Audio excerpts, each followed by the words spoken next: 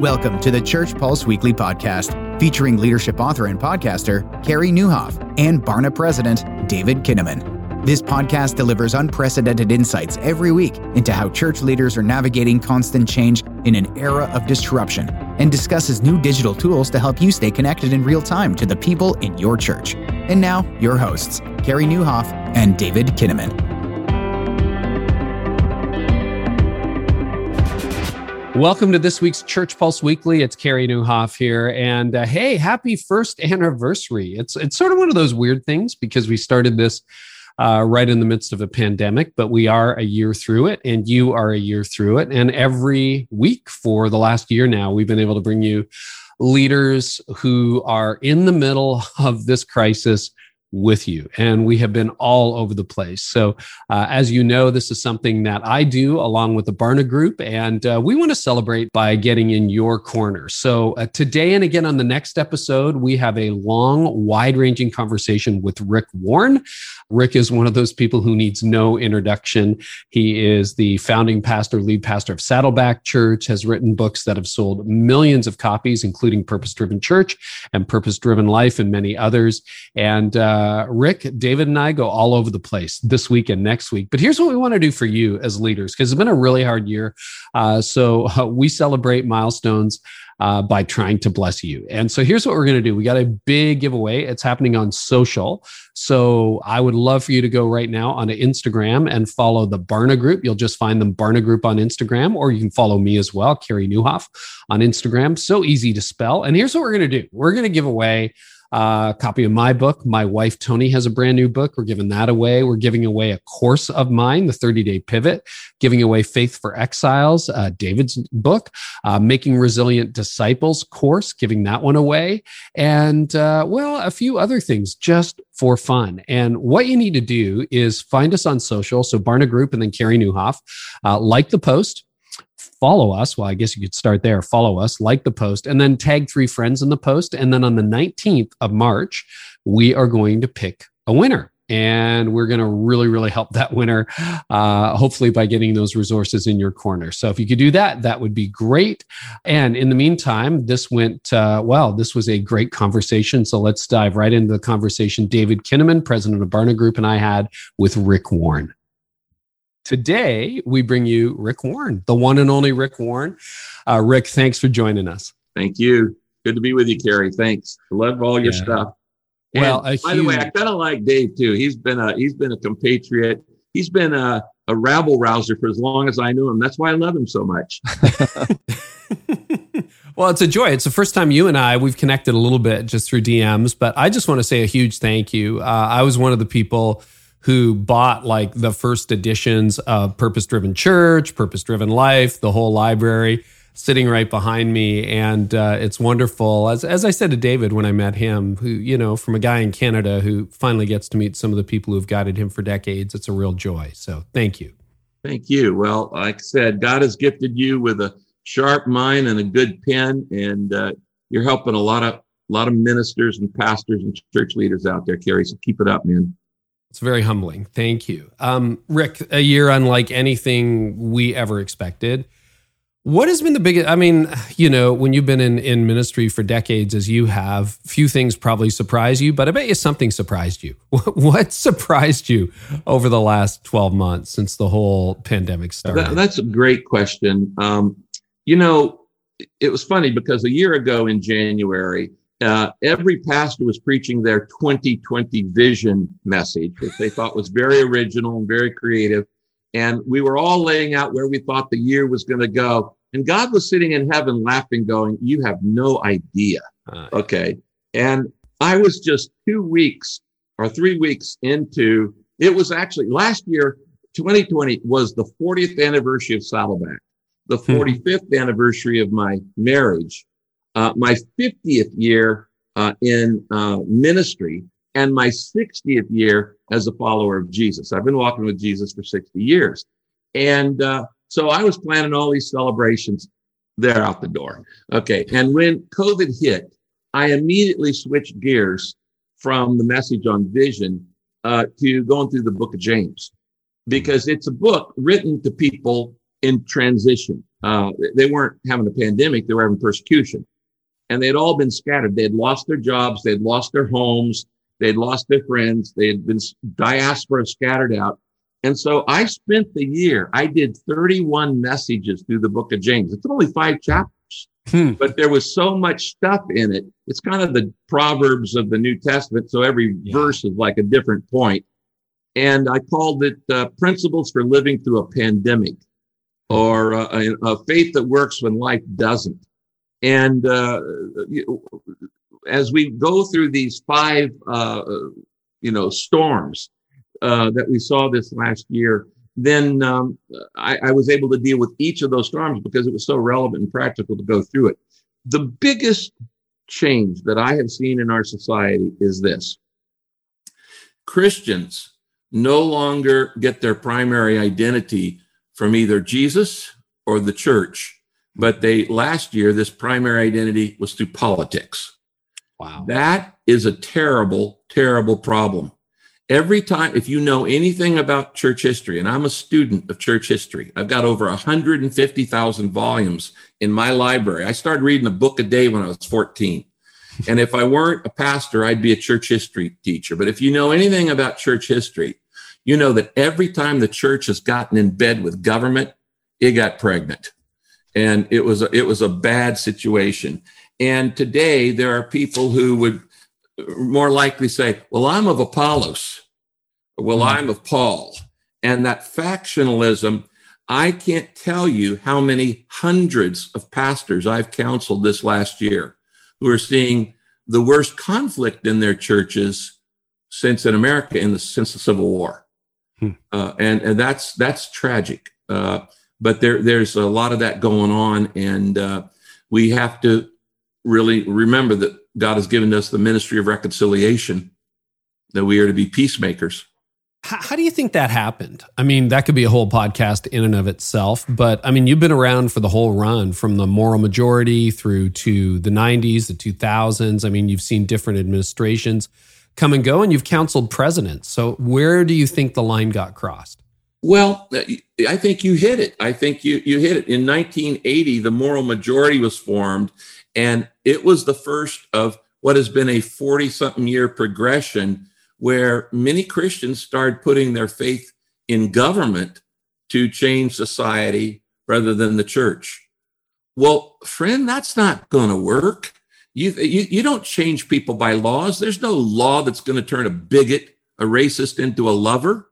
In fact, the whole book of Romans teaches the law doesn't work for that. You need the law for people who aren't going to change, but it doesn't change motives. It doesn't change attitudes. Only Jesus can do that. If I thought that you could change society by passing laws, I would have become a politician because I'm interested in changing society. But you can't change them without changing the heart. And that's a Jesus thing. Governments can't love. Governments can't transform. Now, let me say this. People say, well, are you against government? No, I'm not against government. I am against partisanism. And I besides Billy Graham, I think I'm the only guy who's prayed for both the Republican president inauguration and a Democrat. I did it for Bush and I did it for Obama. And the reason why is because I have friends on both sides. When I first became a pastor, the first thing I did was register as an independent, so that I wouldn't be co-opted. I have been invited many times to speak or pray at a Democrat or Republican convention. And I've always turned it down because I see those as partisan. I would do a national event that involved everybody, but I would not do a partisan event. And here's the problem. Pastors now get typically an hour to influence their flock each week, but they're getting 3 hours of opinion every single night on cable news. Okay. You're not going to win against that. Okay. There is no news station anymore. They're not news. They're 3 hours of opinion. And the other night I decided that I was going to watch the opposing channels and just compare. And so I taped one. I watched 2 hours of one well-known channel, and it was all stereotyping and negativism and attacking and belittling, and they're the enemy. And then I watched the other one, and it was the same thing, just on the other side. And they were both opinionated. Years ago, I think this is the 80s, Jerry Falwell Sr. invited me to come preach and do a seminar at Liberty. And so he's in a suit and I'm in a Hawaiian shirt. But for that day, I showed up in a suit and he wore a Hawaiian shirt, which was hilarious because it was cool to wear it in the 80s. But anyway, we're sitting for dinner afterwards. And I said, Jerry, you've raised an awful lot of money. What did you do? He said, the quickest way to raise money is get an enemy. And I thought, wow, and networks are doing that now. They're raising money by belittling the other side. You can count, that's not new, but it's gotten more bitter. Politics has always been, they speak about it in apocalyptic terms. In other words, if the other guy wins, the world's going to end. That's as long as we've ever heard. So the other guy wins, it's going to end. Well, I've done a study of read through the Gospels hundreds of times, and I can only find two political statements of Jesus. Somebody asked me the other day in an interview, what did Jesus say about politics? I said, almost nothing. Mm-hmm. Okay, almost nothing. And I said, the two things he said were, number one, give to Caesar the things that are Caesar's and give to God the things that are God. Okay, pay your taxes. There's nothing in scripture that says taxes should be higher or lower, so don't try to make a case out of it. All right.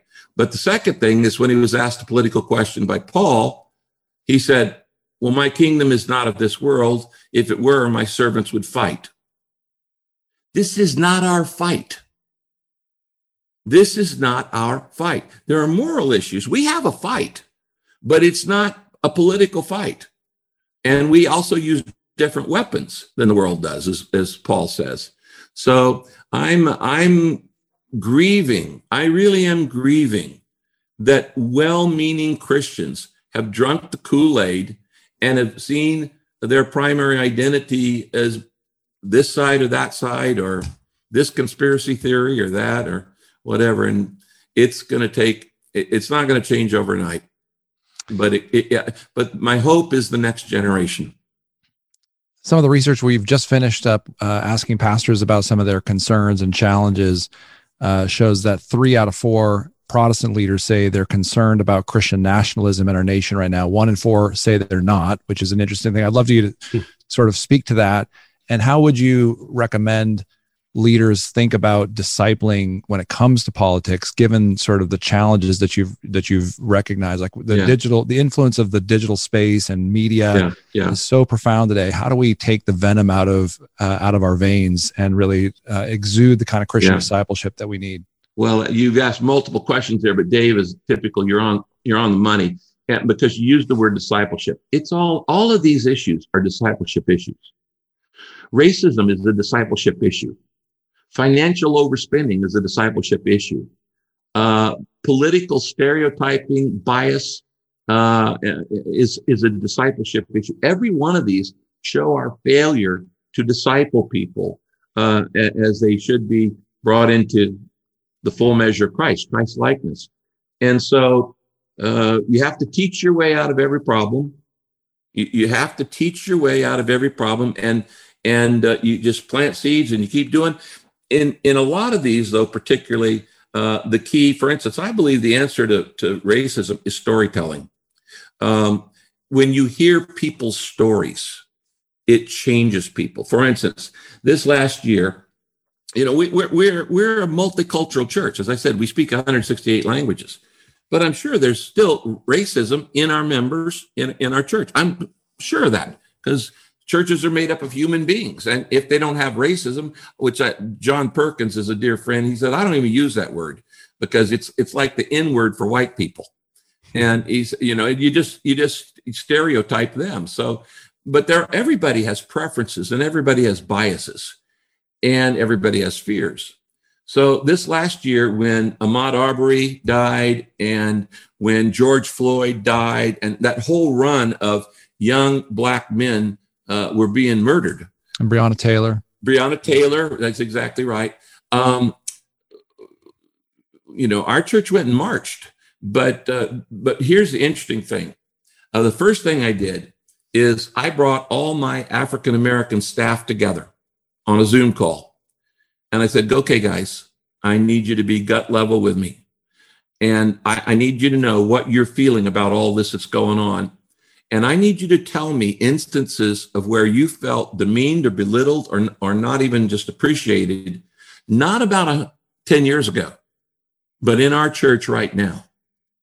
Right now. Where have you seen vestiges of this in our church? And again, we could do a whole session just on this one. That meeting lasted 2.5 hours. It was excruciatingly painful, but it was beautiful. It was real. It was authentic. We wept together. We shared together. It was true koinonia. There was healing, but it was tough.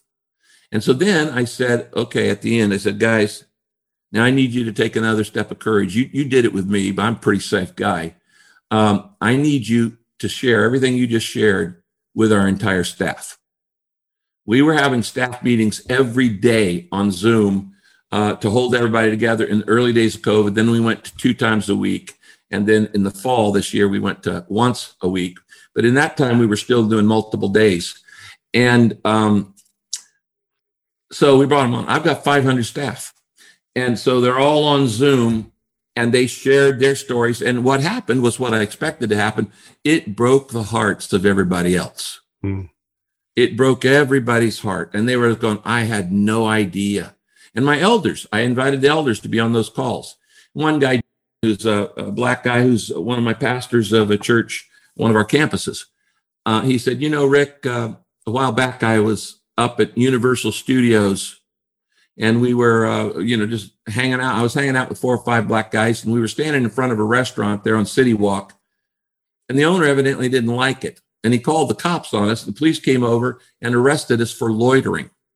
Now, do you think it would have been that happened if it was 5 white guys or 6 white guys? And he said they put cuffs on us and started marching us in front of everybody over to the police station. And I said, my cuffs are a little tight. Can you loosen them? And the guy hit me on the head, knocked my cap off, and said, just shut up and be quiet.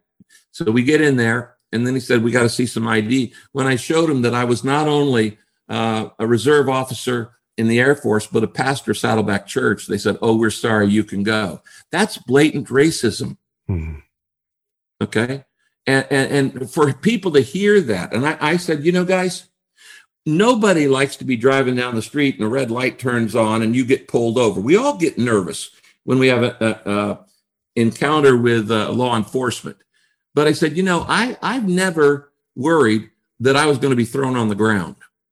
I've never worried that I was going to be shot, that I might lose my life. I've never worried about driving while black.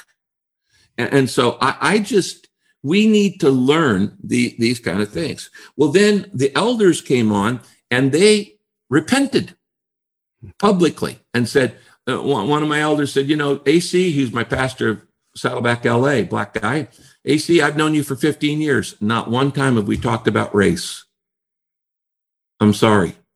Okay? I mean, we're friends. We're close friends. But this has been like an off-limit issue.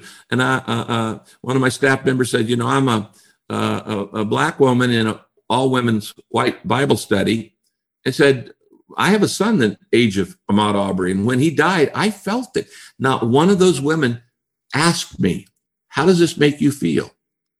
It's all about empathy. It's all about sharing stories. And so then we opened it up. We ended up with 17 and a half recorded hours of staff meeting. Wow. Over 7 different staff meetings, just about sharing about racial pain. And of course, I've got Asians and I've got Vietnamese and Middle Eastern and all this. And that was very powerful. Then the next thing I did is I did an online Zoom for all the black members of Saddleback Church. And I had them all, and I said, and I did the exact thing. I need you to tell me your stories. Where are you feeling bias or slighted or insensitivity or whatever? And again, it was tough, but it was beautiful. And I've done a second one since then. And then the other thing I did was I did a call for police officers, law enforcement in our church. And I brought them all on. And I knew that was going to be the toughest of all, because there is a line of defending everything because we feel like we're under attack all the time anyway. And I challenged them. And some of them didn't like what I said. Most of them said, "You're right, Pastor. We have seen racism in our midst," but others just wouldn't go there. But I wouldn't back down on it. I just said, "Guys, I love you, but you're not going to have the respect until you stop being silent when something happens." I'm so glad you raised that, Rick. And one of the topics that we've navigated on this podcast over the last year has been pastors are actually, according to Barna data, are showing a little more reluctance to talk about racial injustice than they were pre-pandemic, largely because of what you said earlier. Well, there's some issues. One of them is racism, but the other is, Rick, it's just too difficult. Like, it's so conflicted and people get mad. And I have elders who are arguing with me and members who say they're going to leave, or that this is just politics. It's politics 201 in a different guise. What would you say to those leaders who would say, "I'd love to be able to do what you did, but there's just so much flack and tension"? Rick, what would you say to them? Well, the only way, you can't speak the truth until you have trust. Leadership is built on trust. If people don't trust you, they're not going to follow you. So your credibility is the most important thing. Before you can give people the truth, you got to show them that you love them. Okay. Yeah. Trust is built on feeling like that guy loves me. That guy loves me. He loves me warts and all. He's not going to walk out on me. He's going to be a pastor. He's going to be patient with me. He's going to shepherd and care. And so I was able to do those things because I have a long track record of loving people. Mm-hmm. My people know that I love them. They know I genuinely love them. That I've given 41 years of my life, laying down my life for the sheep. You can fake love for a couple years. You can't fake it for 41. Either people figure out you either mean it or you don't.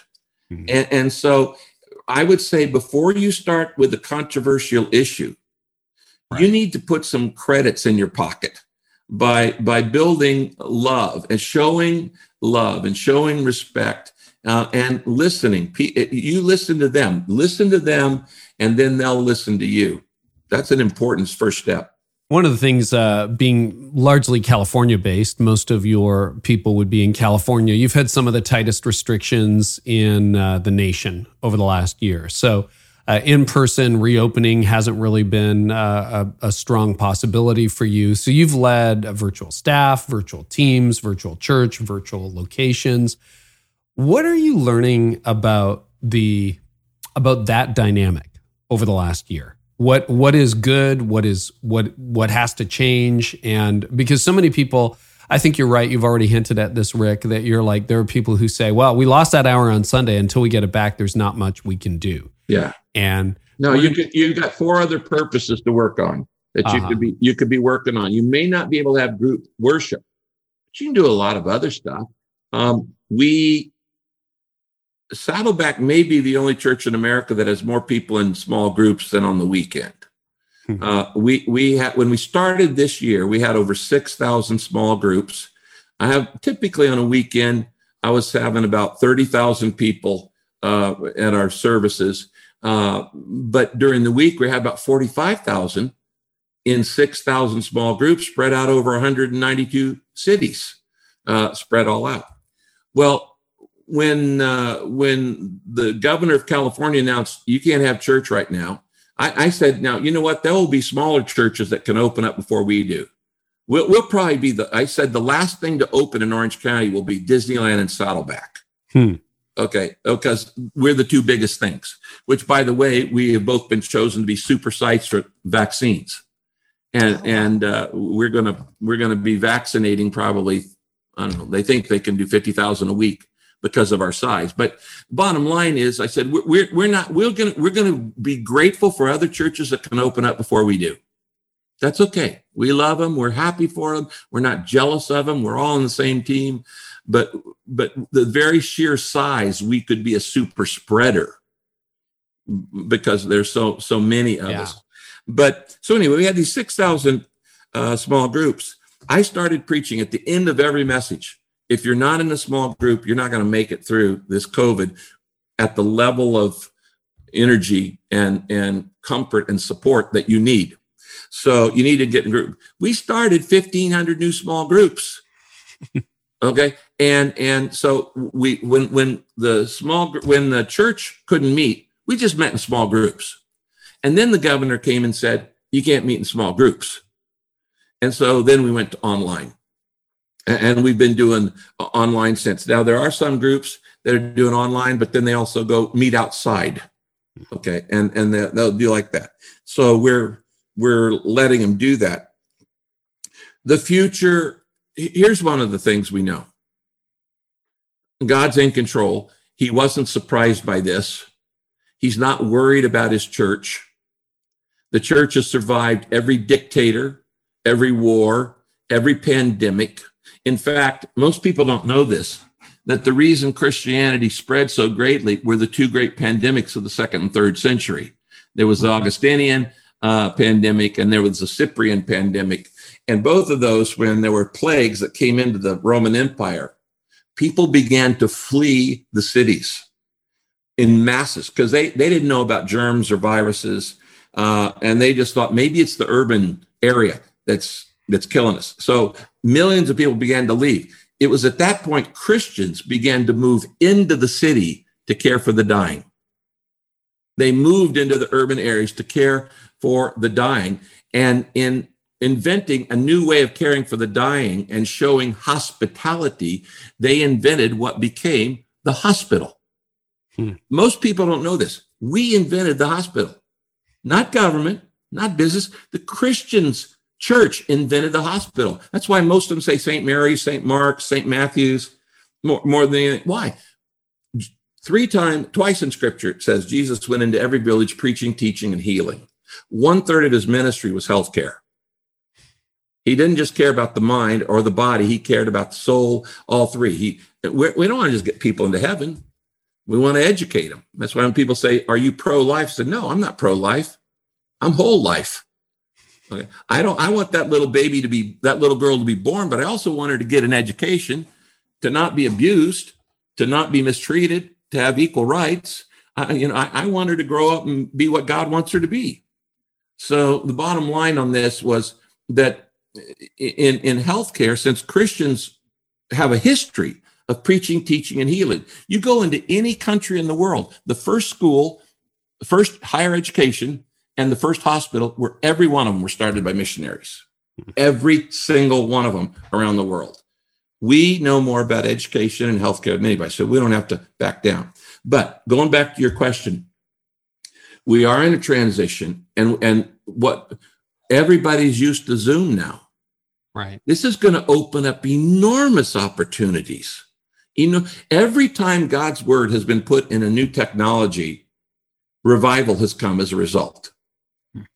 When Gutenberg invented the printing press, God didn't give us the printing press for pornography. He gave it to us to spread the word. And the Bible, obviously, was the first thing that was printed. God's word was printed. What most people don't know is that 50 years later, we had the Reformation because of the printing press. It wouldn't have ever happened without the printing press. Most people don't know that Luther, every 2 weeks, wrote a new tract. And then they would mass print them and produce them, and they flooded Europe with his tracts. That's how the Reformation happened. It wouldn't have happened without the technology. Every time we got the telephone, then we got the radio, then we got TV, then we got the internet. Now we're showing a way to use the internet in Zoom and apps and all kinds of ways, which allow me to sit here, talk to you guys today, and this afternoon talk to a group of pastors in Europe, and tomorrow morning talk to a group of pastors in Asia or wherever. And so while there's a real downside to social media, there's a real upside to the fact that this pandemic made an awful lot of Christians tech users. Yeah. One of the discussion points that's come up, because you mentioned that no government, we've survived dictators, we've survived revolutions, we've survived pandemics, etc. But any thoughts about the pastors who are saying, hey, the government's trying to suppress the church by not allowing us open, or now there's a conversation about, well, we're going to get shut down on YouTube or social media accounts because we're Christians. Anything you want to say into that space to those who are worried that freedoms are being curtailed on, like, in a discriminatory way? Yeah, I totally reject that idea. And the very fact that people tried to politicize a pandemic is just dumb. This is a safety issue, not a First Amendment issue. Now, you might have a case if everything else opened up except the church. Okay, but we're not being discriminated against. We went an entire football season. Sporting events are shut down. There are no concerts going on. Theaters are shut down. Restaurants in Southern California are shut down. And so you can go on and on. If we were the only ones, I would be the first to raise my hand and say, we're being discriminated against. This is not a discrimination issue. This is a healthcare issue. And the Bible says, love your neighbor as yourself. The most practical way right now you can love your neighbor as yourself, wear a mask. Okay. And to not wear one basically says, I don't care about you, or I don't even care about your fears.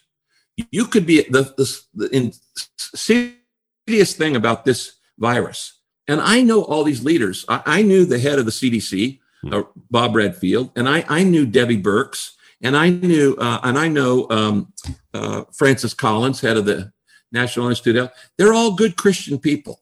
And I worked with them for years on other pandemics around the world, and particularly AIDS. Bob Redfield, who was the head of the CDC during this last year, came to Rwanda and built the program that Saddleback introduced in Rwanda. It's being copied in the peace plan in different places. These are good people. They're not partisan politicians. They're not it's not socialism in disguise. We're trying to shut you down. They're just trying to be careful. And love your neighbor as yourself means, I said, what's insidious about this is that you could be a carrier and have no symptoms. Okay, that's a problem. I could carry it and not have symptoms. And so when I don't wear a mask, I'm gambling without knowing that I'm safe, that I'm not harming you. Now, let me just say this, because every pastor has had what I've had. I've had enormous pressure to reopen the church from my own members, not from everybody, but from pretty much the people who are watching those 3 hours every night on TV. Okay. And they're pressuring, why aren't we reopening? Why aren't we reopening? And I'm going, wait a minute, we're winning more people to Christ than ever before. We got more people in groups than ever before. We've got a great ministry to seekers out there in through food. All these different things are going on. What's the problem? We've baptized more people. But when they say the pressure's on, I say this. As a pastor, God has called me not just to feed the flock, but to protect it. And that means protecting it physically as well as emotionally and spiritually. I will one day stand before God and give an account of my leadership to him. How well I shepherded this flock. Did I protect the sheep that God put in the stewardship of me?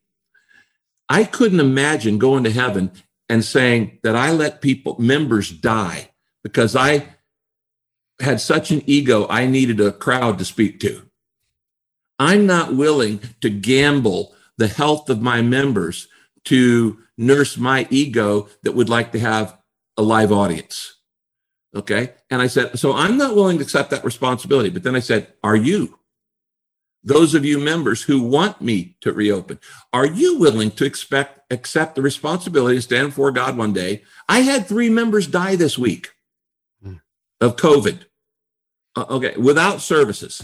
No telling what could happen. Are you willing to accept responsibility for the death of a brother or sister in our family? And you have to control the controllables, but trust God for what you can't control. Yeah. Okay. Yeah. So we don't know what's going to happen. We don't know how long this virus is going to last. We really don't. You can a lot longer than we thought it would. Certainly. You can do scenario planning.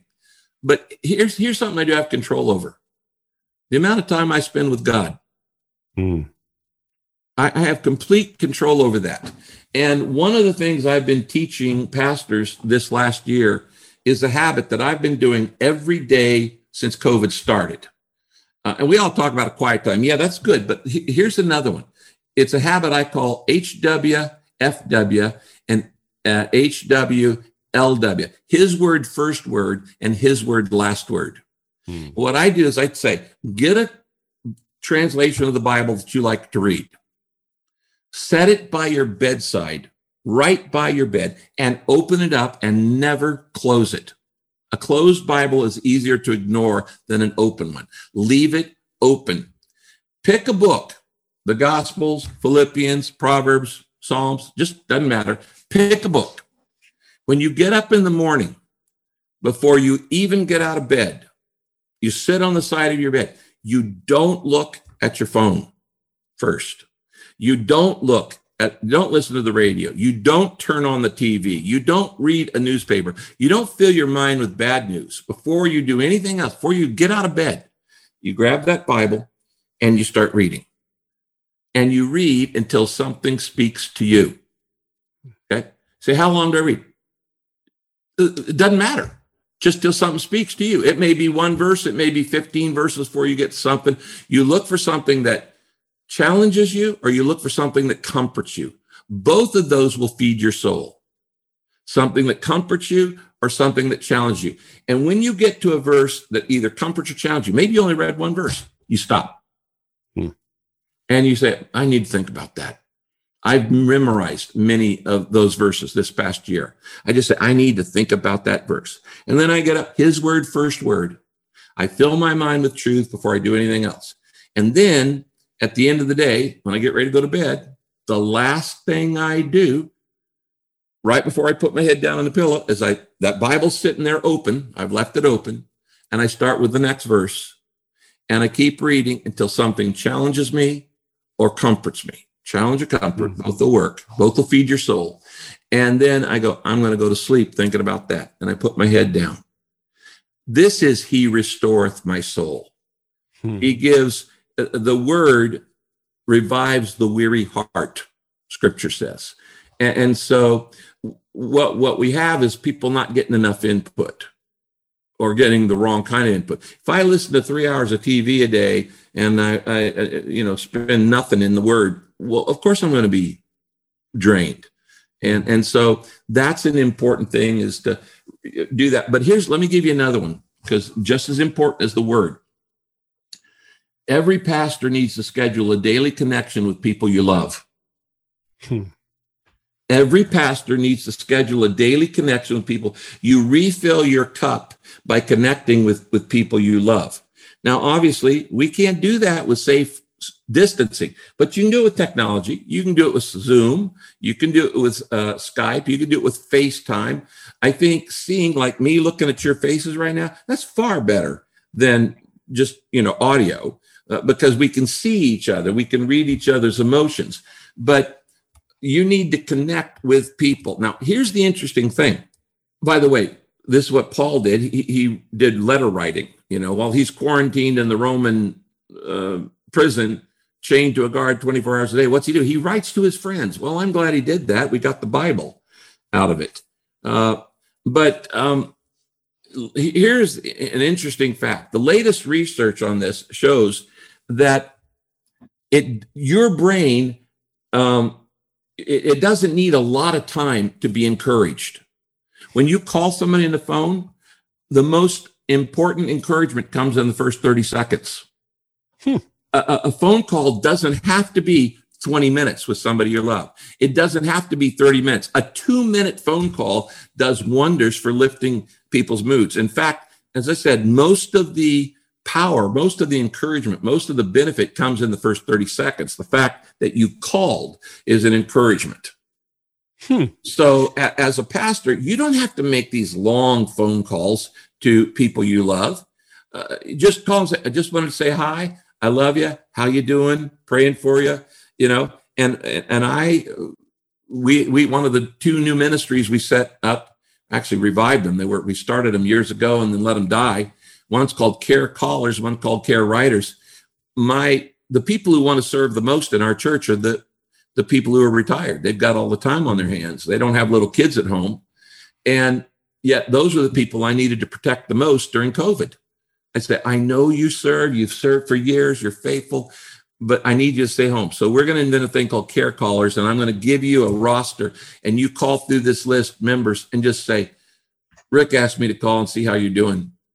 How are you doing? You need anything? Can we bring you some food, toilet paper, whatever you need? You're kind of, so we turned shut-ins into ambassadors. And we also, if you don't like the phone, well, we'll give you some people to write notes to. And we start Care Writers. And right now I have over 900 care callers and care writers who've contacted who knows how many people. Rick, it has been, you've kind of mentioned opportunity, but I'd love for you to kind of review the kind of year you've had at Saddleback, because here we are unable to reopen, under the tightest restrictions in the nation. So tell us what's happened. Well, everything we do, we try to base it on some kind of scripture, obviously, because if a principle is biblical, it's transcultural. That means it'll work anywhere.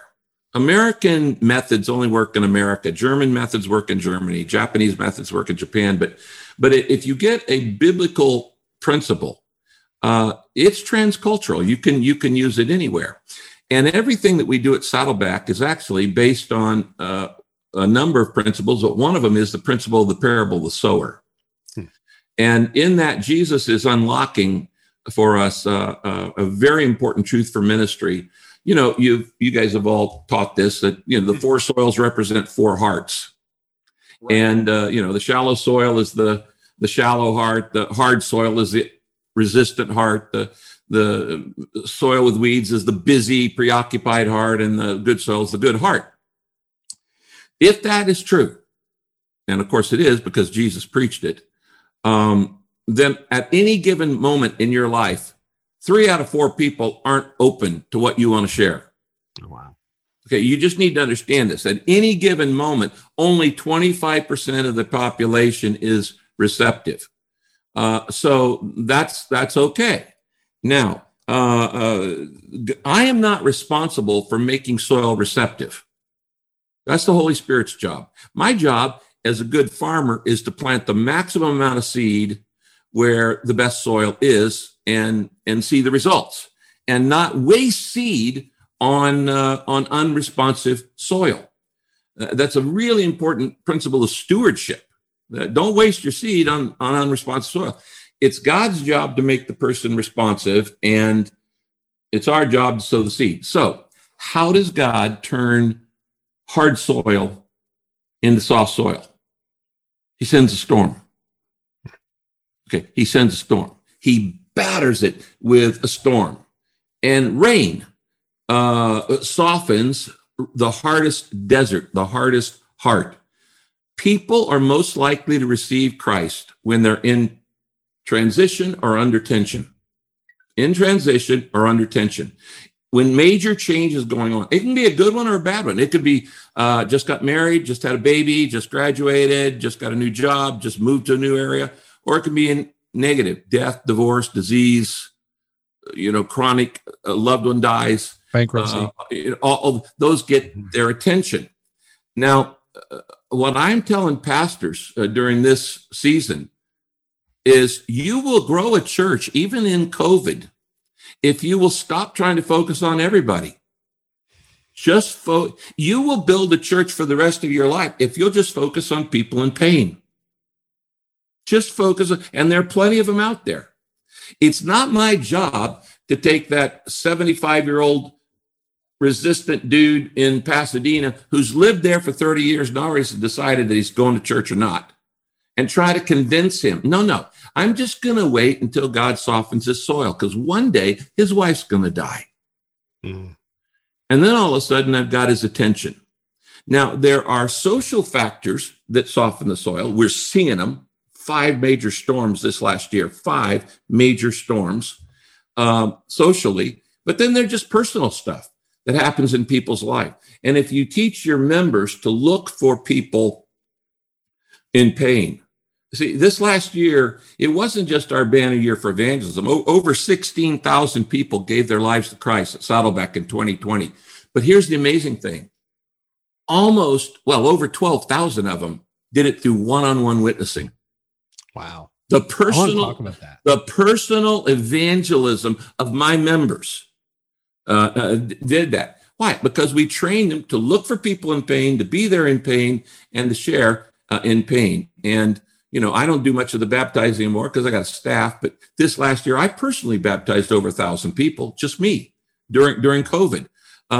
So we had about 4,000 or 5,000 people accept Christ through our online services, but far more through personal evangelism. 2 to 3 times more people coming to Christ through, hey, can I help you in your pain? Can I help you one-on-one? So it's just look for people in pain. Now, I said there's 5 storms. Okay, here are the 5 storms we had. We had what I call the global infirmity. That's COVID, the global infirmity, pandemic. I've been involved in pandemics in the past. We were involved in AIDS for 20 years when it was a big pandemic. And viruses mutate, just like AIDS did. Global infirmity, social instability. We saw cities in rioting and all kinds of stuff. Cities, social instability, racial inequality.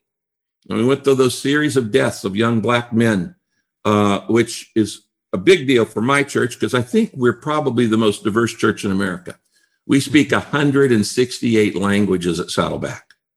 I don't think any church beats that. I've got 20 Black pastors on my staff.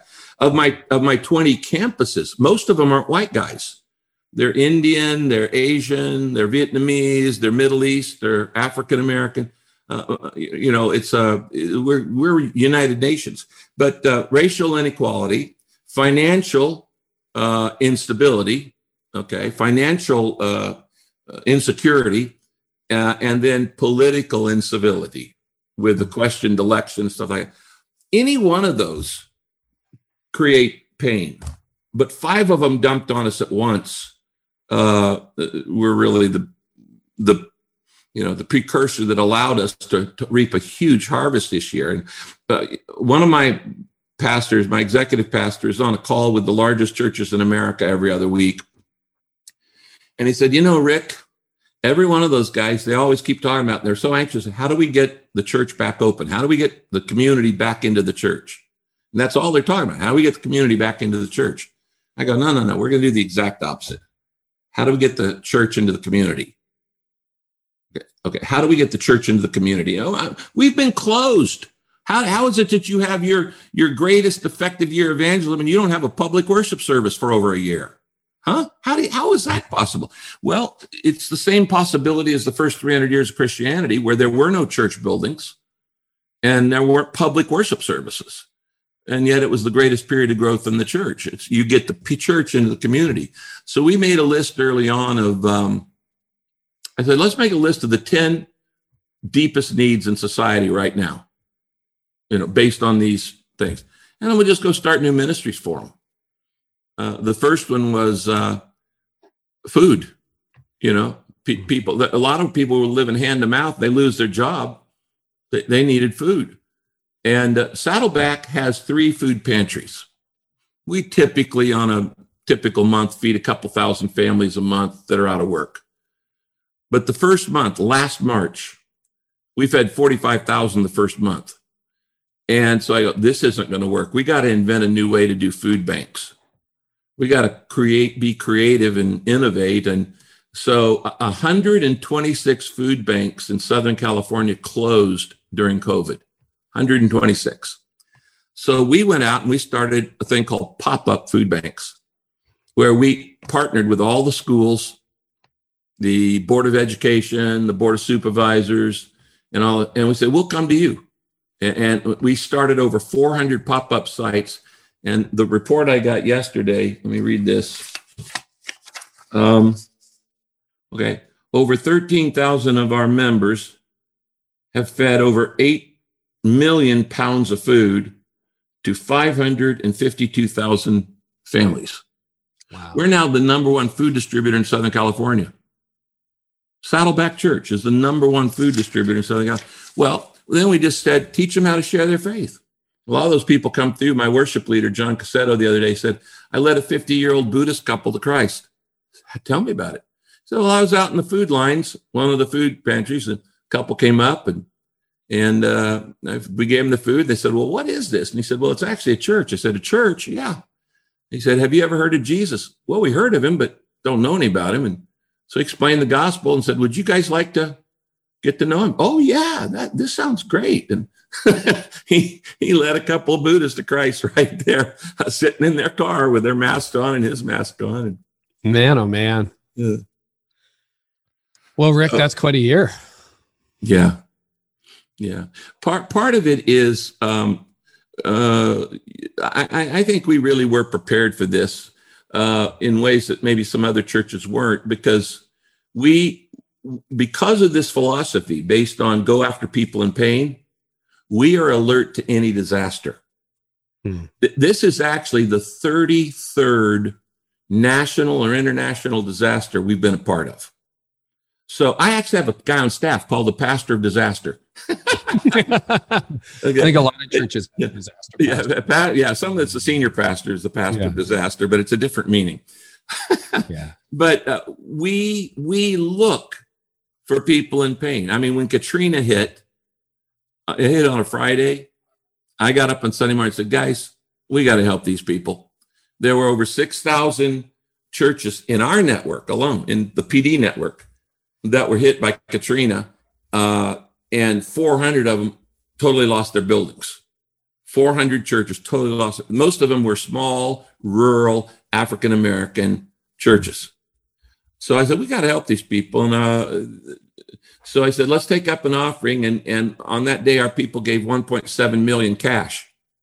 Wow. I get on a plane, and the next day I go to Baton Rouge, Houston, Memphis, and where else? One other place, somewhere, maybe Mobile. I can't remember. I gather all the pastors in the area. I say, okay, you're going to not have time for sermon prep this next year. You're going to have to help people muck out their homes. So here's a year's of free sermon. Let me tell you how to deal with the emotional after effect of this. And really, that's what I'm more interested in COVID-19. While the doctors are working on the disease, it's our job as church leaders to work on the dis-ease, the stress that's being caused by all these changes in society, rapid changes and all these storms.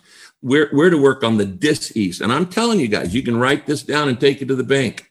This next year, and even after that, there's going to be a tsunami of grief. Well, that was a fascinating conversation, just part one of our conversation with Rick Warren. And so we'll be back next episode with part two. We kind of went all over the place. And just want to say thank you, man. It's been a year like none other. It's just been a year, right? Got a card from Mark Batterson a couple months ago. He's like, Carey, it's been a year. It's like, yep, it's been a year. Mark's one of the guests we've had along with so many others over this last year. And we are doing this because we want to be in your corner as a leader. So just hang in there. We're making it through this. We're doing it together. And we're committed to bringing you the best in interviews that we can produce to help you lead better. And we want to celebrate the 1-year anniversary by getting in your corner. So there's a pretty big giveaway happening on Instagram. If you missed that in the introduction, make sure you go to Instagram right now. And here's what you have to do. Just follow Barna Group. It's just Barna Group and myself, Carey Nieuwhof. So follow us. And then like the post, you'll see all the instructions on how to win, and then tag 3 friends in the post, and you'll get a number of different books. David Kinnaman's latest, mine, my wife Tony's 30-day pivot course. You'll get the Resilient Disciples course, and lots of things like that. So we just want to really get in your corner. And thank you so much for listening. We're back soon with a fresh episode, part 2 of Rick Warren's conversation here on Church Pulse Weekly.